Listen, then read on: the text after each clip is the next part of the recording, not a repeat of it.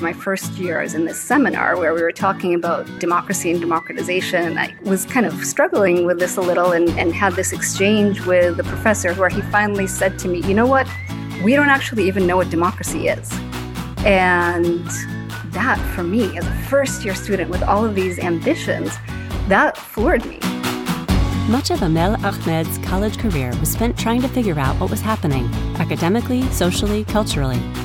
Always drawn to liminal spaces and questions that required the eye of an astute ethnographer and sleuthing historian, she continued to probe in this way, even as it changed the course of her academic career. Find out how asking the fundamental question of what are we really doing here is often the only way to know where we're headed on today's Roads Taken with me, Leslie Jennings Rowley. Today I'm here with Amel Ahmed, and we are going to talk about change in focus and where we put our energies and how that comes to be. So, Amel, thank you so much for being here with me. Thank you so much, Leslie. It's great to be here. All right. I start this the same way each time with each of our guests, asking two questions, and they are these. When we were in college, who were you? And when we were getting ready to leave, who did you think you would become? Oh, boy. Okay.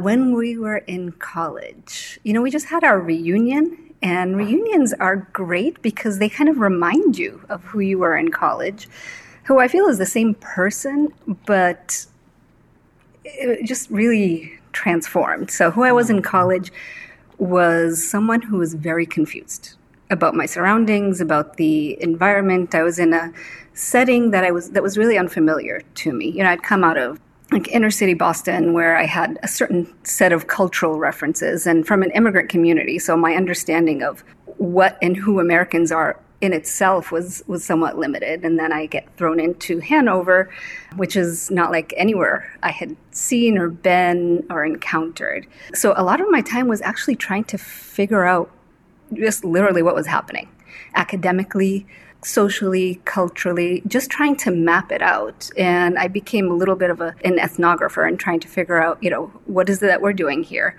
How is it that people are interacting? How does this relate to me? And it took me like a good 4 years to kind of figure that out. And you did that by way of kind of listening and being, but immersing yourself in lots of different communities. And as you said, one side academic, one side more personal and social.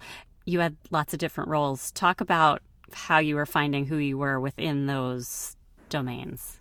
I would say I did immerse myself in quite a bit. I consider myself kind of a boundary dweller by nature.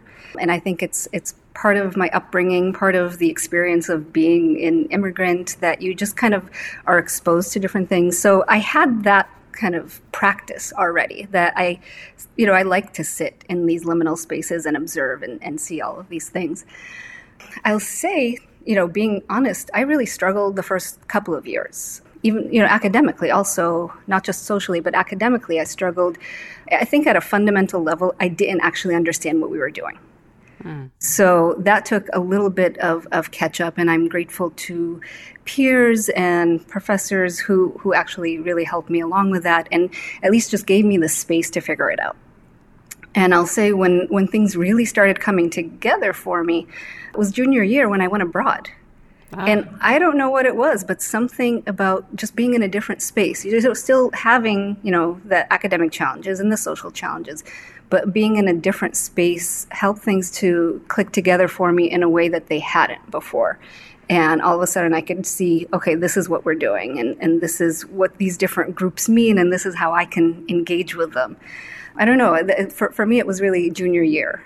And by that time, you had already decided politics was your academic focus. And so was this the government FSP in London? Yeah, this is the government FSP. And then I ended up staying longer. I ended up working for the Association of Ethnicity and Nationalism at LSE. So I ended up staying for the whole year. And that was amazing. So what was it that we were doing here? What did you learn, both in the ethnography and just in the time of it? I don't know that I can even, really articulate it, but I would say that I became more proficient at reading culture.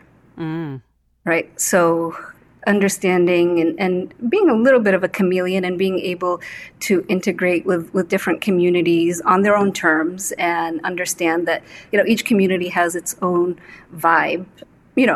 I felt like it was useful for me to kind of learn that and, connect with people in ways that were comfortable for me, but really just understanding those circles. So what we were doing, I guess, was growing up. And so by the time we were getting ready to leave, did you still feel you were one of those liminal folks, or did you find your communities that then kind of informed who you thought you were going to be as you were leaving? So a little bit of both. I think that liminality is just, for me, a state of being. I'm totally comfortable with it. I love in-between spaces. They actually make a lot more sense to me. But I also found communities that I was able to settle into and became, very good friends that I didn't expect to have coming out of college because I kind of, I kept to myself a little. But yeah, I was able to have both, I guess. And by the time I was out of there, I was laser focused. So it wasn't, what am I doing next? I was maybe a little too focused. I knew I wanted to go to graduate school. I knew I wanted to do all of these things. And everyone told me, you can't go to grad school straight from undergrad. So then I, applied to this program, which was still school, but not graduate school proper. And all I wanted to do was go back to school. And so at that point, you were thinking, it sounds like focused on Middle Eastern politics at that point? Yes, and I actually went and spent the year in Jerusalem studying at the Hebrew University. So at Dartmouth, I'd studied government and Middle East politics. So I don't know if it was called Near East politics there, but I did both. And then I spent the year in Jerusalem studying at Hebrew University in preparation for grad school and, anticipating that I was going to be focused on Middle East politics. Which you did as you first entered. And yes, then for about 5 minutes. 5 minutes. Okay, so tell me about the shift, because this is although staying within the same ideas and same approaches, one could say a very big, bold shift. Yeah, so I guess, at the structural level, I haven't made many shifts. I've basically been in school since we've been in school together. But there was a pretty big shift that came at the beginning of graduate school because I'd gone in gung-ho thinking, here's what I'm doing. I'm going to work on Middle East politics. And I was, very focused on democratization and trying to figure out how to bring democracy to the Middle East and all of these lofty goals. And it was really the first semester of my first year. I was in this seminar where we were talking about democracy and democratization. And I, was kind of struggling with this a little and had this exchange with the professor who became, a great mentor. But I had this exchange where he finally said to me, you know what? We don't actually even know what democracy is. And that, for me, as a first-year student with all of these ambitions, that floored me, to be totally honest. Also because, we are running around the world lording over people this idea of democracy, insisting on elections and regime change and all sorts of things that it turns out we don't actually even know what this is. So for me, that was kind of like, let's hold everything and let's go back and take a look because I don't want to be going off and doing this. And so that detour has lasted most of my career trying to, ask these questions about what is democracy. And for me, I realized that the way I understand things and the way I come to, engage with things is historically. So I started looking back historically at the roots of democracy, which was at the time really passé. Like nobody studied this anymore. Like we know how democracy came about. Our only job as democracy scholars is to figure out how to get it in different places. But it turns out that there's a lot we actually don't understand about how democracy came about in the US and in Europe and much of the West. And so that has become much of my life pursuit. And, the shift for me personally was no problem. I was fascinated from day one. I couldn't stop thinking about it. It kept me up at night. I wanted to research it. And I discovered that I actually really love historical research, which I didn't realize. I was much more of a mathematician in my orientation, but I really discovered that I love this historical research. And it's like this puzzle/mystery that you have to solve and figure out and unearth. So for me personally, it was a really exciting shift. But I did, as a result of it, encounter a lot of resistance. resistance among your peers? Everyone. So I think something that a lot of people don't realize is that, the academy has some fairly strong identity politics that people assume doesn't exist because, we're supposed to be so progressive. I say this sometimes to colleagues and they just laugh out loud. I want to record that laughter to share with people every time they tell me the academy is so progressive. But, it is changing. It is changing. But when I started grad school, there were very strong, just implicit expectations that if you are a brown person, you're going to study brown people politics. If you're a woman, you're going to study women's politics. If you are, of this ilk, then that's probably what you're going to do. And there are a lot of people who genuinely want to do this. A lot of people from the Middle East go in because they want to study the Middle East. But it's only when I diverge from this path that I realize that it's actually a problem, or this is, a little disruptive for people that I'm not doing this. Now, keep in mind, if you are a white male, you can study pretty much whatever you want. But the implicit expectation is that if you are not, then you're going to be studying, or producing some kind of knowledge of the social identity category that you fall into. Mm-hmm. So I encountered the resistance from faculty mentors who essentially didn't want to work with me because they didn't think I was going to be successful. I encountered it among peers who really thought I was kind of betraying my people because I wasn't doing this. So is it more about what people thought that you were forsaking because of an identity, or that you didn't belong as a scholar of democracy per se for whatever reason? So I think it was both from different communities. Mm-hmm. So, and the way it was formulated from most people was that it is your comparative advantage to study the Middle East. You've got the language knowledge, you've got access, you've got all of these things. So that's kind of a more rationalistic, benign version of you really shouldn't be taking up, elections in 19th century democracies. Of course, that the arguments about comparative advantage never made any sense to me because it doesn't seem like much of an advantage if I'm not interested. Right. But so I think, people had really kind of accepted certain identity roles that I think work for some people, but in my case, it wasn't what I wanted to pursue. And I'll say also, wanting to study 19th century legislatures had everything to do with the Middle East for me. Because what I realized is that we had, adopted all of these models of how democracy is supposed to operate, and we're trying to implement them in other places, but we don't actually know how they originally operated. There's so much we don't actually understand that we can only understand by going back and looking at these historical examples. So in my mind, the two were connected, and going to 19th century Europe was actually a more fruitful route of learning about what's happening in democracies today. Not true for everyone, but for me, that was my way of gaining access. But yeah, there was quite a bit of resistance, and there still is. I mean, I think there isn't a conference that I go to where someone doesn't remark on it and say, it's really interesting that you study Europe. That's the nicer way of saying it. I suspect some of my colleagues in my department still think I study the Middle East. It's just, that's just the assumption. And I don't worry about it too much, but I am frequently reminded that what I'm doing is somewhat unusual and that there are these expectations that exist. I think it's shifted. I think as, people's attentions shift, and as the academy becomes itself more diverse, there is more resistance to this kind of role-playing because also there's important stakes involved in terms of professional advancement, in terms of how central your work is viewed. So if you look at our flagship journals, for example, they're not publishing work on the Middle East because that's considered kind of, or it is changing, but for the most part, you're not going to find work on the Middle East in our flagship journals because that's considered kind of particular knowledge of a particular place. You also, it used to be that it was very rare to find anything on race and politics, which, blows your mind, right? That also is changing, but there's a lot of areas of knowledge that were deemed particular knowledge. So that means that there are professional and material consequences to the fields that you get directed into.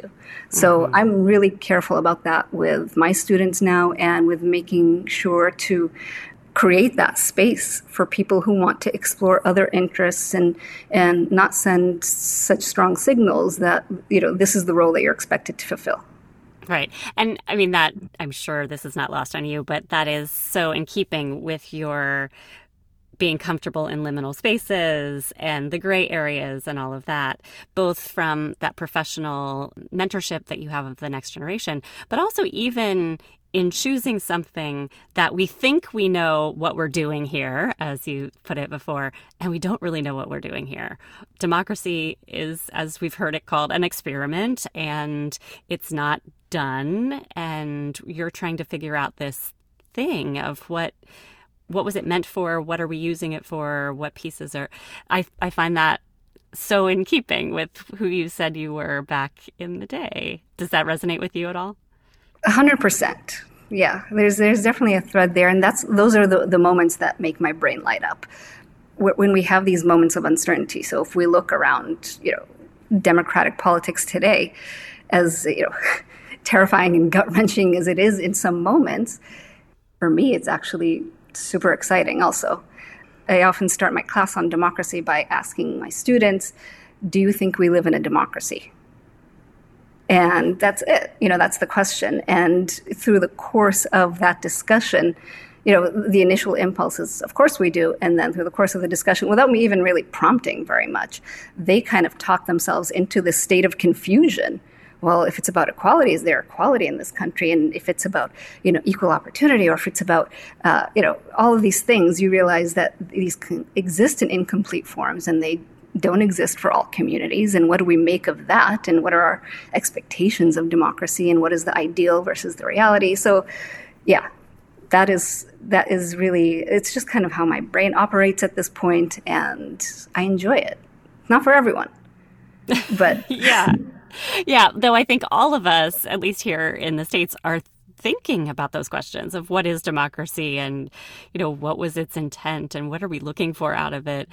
Has the way that you've approached things or the types of details that you've been thinking of shifted in this last few years period where, democracy seems to be on the witness stand? I think I tend to draw a lot on the research that I do, not directly, because I don't think you can make wholesale transference from 19th century Europe or the US even to the current context. It has shifted a little bit because, I am a social scientist, so I'm trained to use the tools of social science to analyze any situation, make comparisons, figure out, what can we anticipate in this? And I've had to dial that instinct back a little as I observe what's happening and really soberly reflect on it to say, I'm not sure that those tools are appropriate. I'm not sure that we actually have the tools currently to understand. Now, that's a frightening realization for all of us, but I think it's even more frightening if we assume we have the tools and it turns out we actually don't know what this means. So when we talk about political violence, we have certain understandings of what, democracies can withstand political violence, but does that mean that January 6th is totally okay? So we have to bring these tools in, but I think this is a moment that calls for judgment more than anything. And that's scary, that we are required to navigate our situation in real time with the faculties that we have available to us. We can't just rest on this body of knowledge. We can't rest on these tools that we've developed. I think, it is a challenging thing, but also my embrace of liminality, that's where I jump in and I want to just wrestle with it and luxuriate in the confusion and in whatever sense we can make out of it. But it is both scary and I think for me, that realization was really helpful because I kept finding, I'm trying to apply these tools from other countries, from other times, and it's not the right fit. So once you let go of that and accept this idea that we really just need to embrace judgment and trust ourselves that we can navigate as democratic citizens, as scholars, as humans.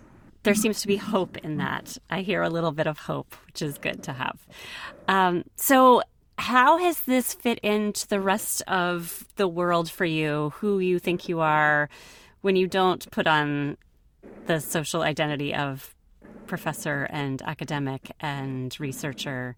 Wait, there's the rest of the world? What? Yeah, that's right. I think you have family life and Yes. all of that. Yeah. Well, I am blessed with a family, a very large extended family, who does not care at all what I do. They have no interest in any of this. They're happy for me that I am doing all these things, but they really just don't care. And I love that because I just get to kind of do it. Every once in a while, something pops up and, I will be on an interview or write an article that they notice and care about. Or I serve as like kind of a hotline for them when they have any questions. I get asked about many things that I know nothing about because, again, Right. My specialty is 19th century legislatures. But I do love having that separation and having a vast extended family that I'm very close to, both here and back home in Egypt, that I can just relax and have fun with. And this academic persona is there, but it's kind of, moot. I also have 2 little kids who are amazing and also don't care what I do. And that is terrific, honestly.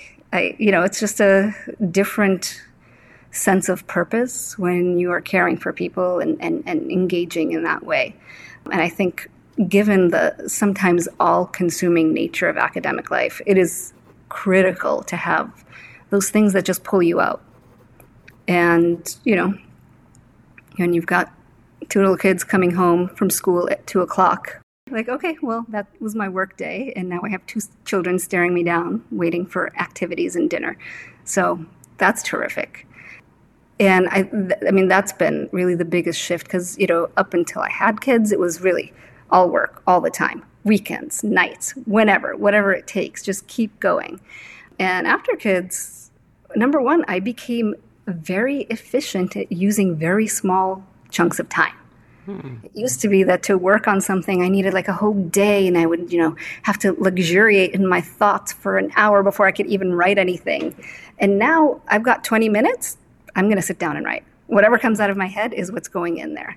So I've become much more efficient and been able to compartmentalize work a lot better as a result of this. And it's been an absolute blessing. Yeah.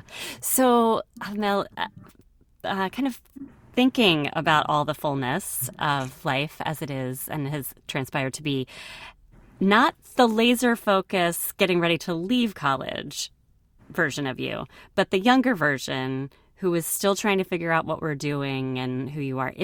If someone had come and told that, Amel, here's where your future lies, here's the path, and here's where you are, what would she say? Absolutely. So I don't think that younger version didn't have hope or didn't have faith. I think, one of my what I consider my superpowers is being able to go into a situation and assess it very completely, very quickly. And I think I've had that from very early on. And so I think that younger version was really assessing and didn't know that everything would turn out great, but that this was, and this is something that I faced at different points of life because I had that same confusion when I got into grad school, and I had that same confusion when I became an assistant professor and had to navigate all this new stuff. And at each stage, I could look back and tell myself, I've actually been here before, and I figured it out. It's scary and nerve-wracking, but having done that once, you can keep looking back and saying, this, gut-wrenching, scary feeling that I'm kind of flailing and I don't know what's going on. I've been here before. I can just pull out your tools and figure it out and stay the course. So, I think even in college, I'd had that experience before, being thrown into elementary school with no English skills and having to kind of figure that out. So I've had lots of points where you're kind of thrown in with limited resources and you need to read the situation very quickly and navigate. And being able to draw on that, something that it was a little bit of a superpower. Yeah, well, I think you've used it well throughout your life. And it seems like this is, although maybe some would say unconventional, it is where you're supposed to be. And I'm just really thrilled that you were able to share that with us. And thank you so much. We can't wait to see what the next chapter will bring, both for our own democracy and your work. Thanks so much, Leslie. It was a treat to be able to reflect on all this. Not many occasions for that. That was Amel Ahmed, who is Associate Professor of Political Science at the University of Massachusetts Amherst. She specializes in democratic studies, approaching the work from historical and comparative perspectives, focusing on both Europe and the United States. She's particularly interested in elections, voting systems, legislative politics, party development, and voting rights. As this episode is originally airing the day before the 2022 midterm elections in the U.S., I'm sure Amel would join me in imploring those of you in the U.S. to exercise your right to vote in tomorrow's election. Of course, that is one of the most important ways for you to have your voice heard. Another is to rate, review, and tell a friend about the Roads Taken podcast. It really does help introduce new listeners to our always fascinating, always thought-provoking guests. Thanks for your help and for continuing to join me, Leslie Jennings Rowley, on Roads Taken.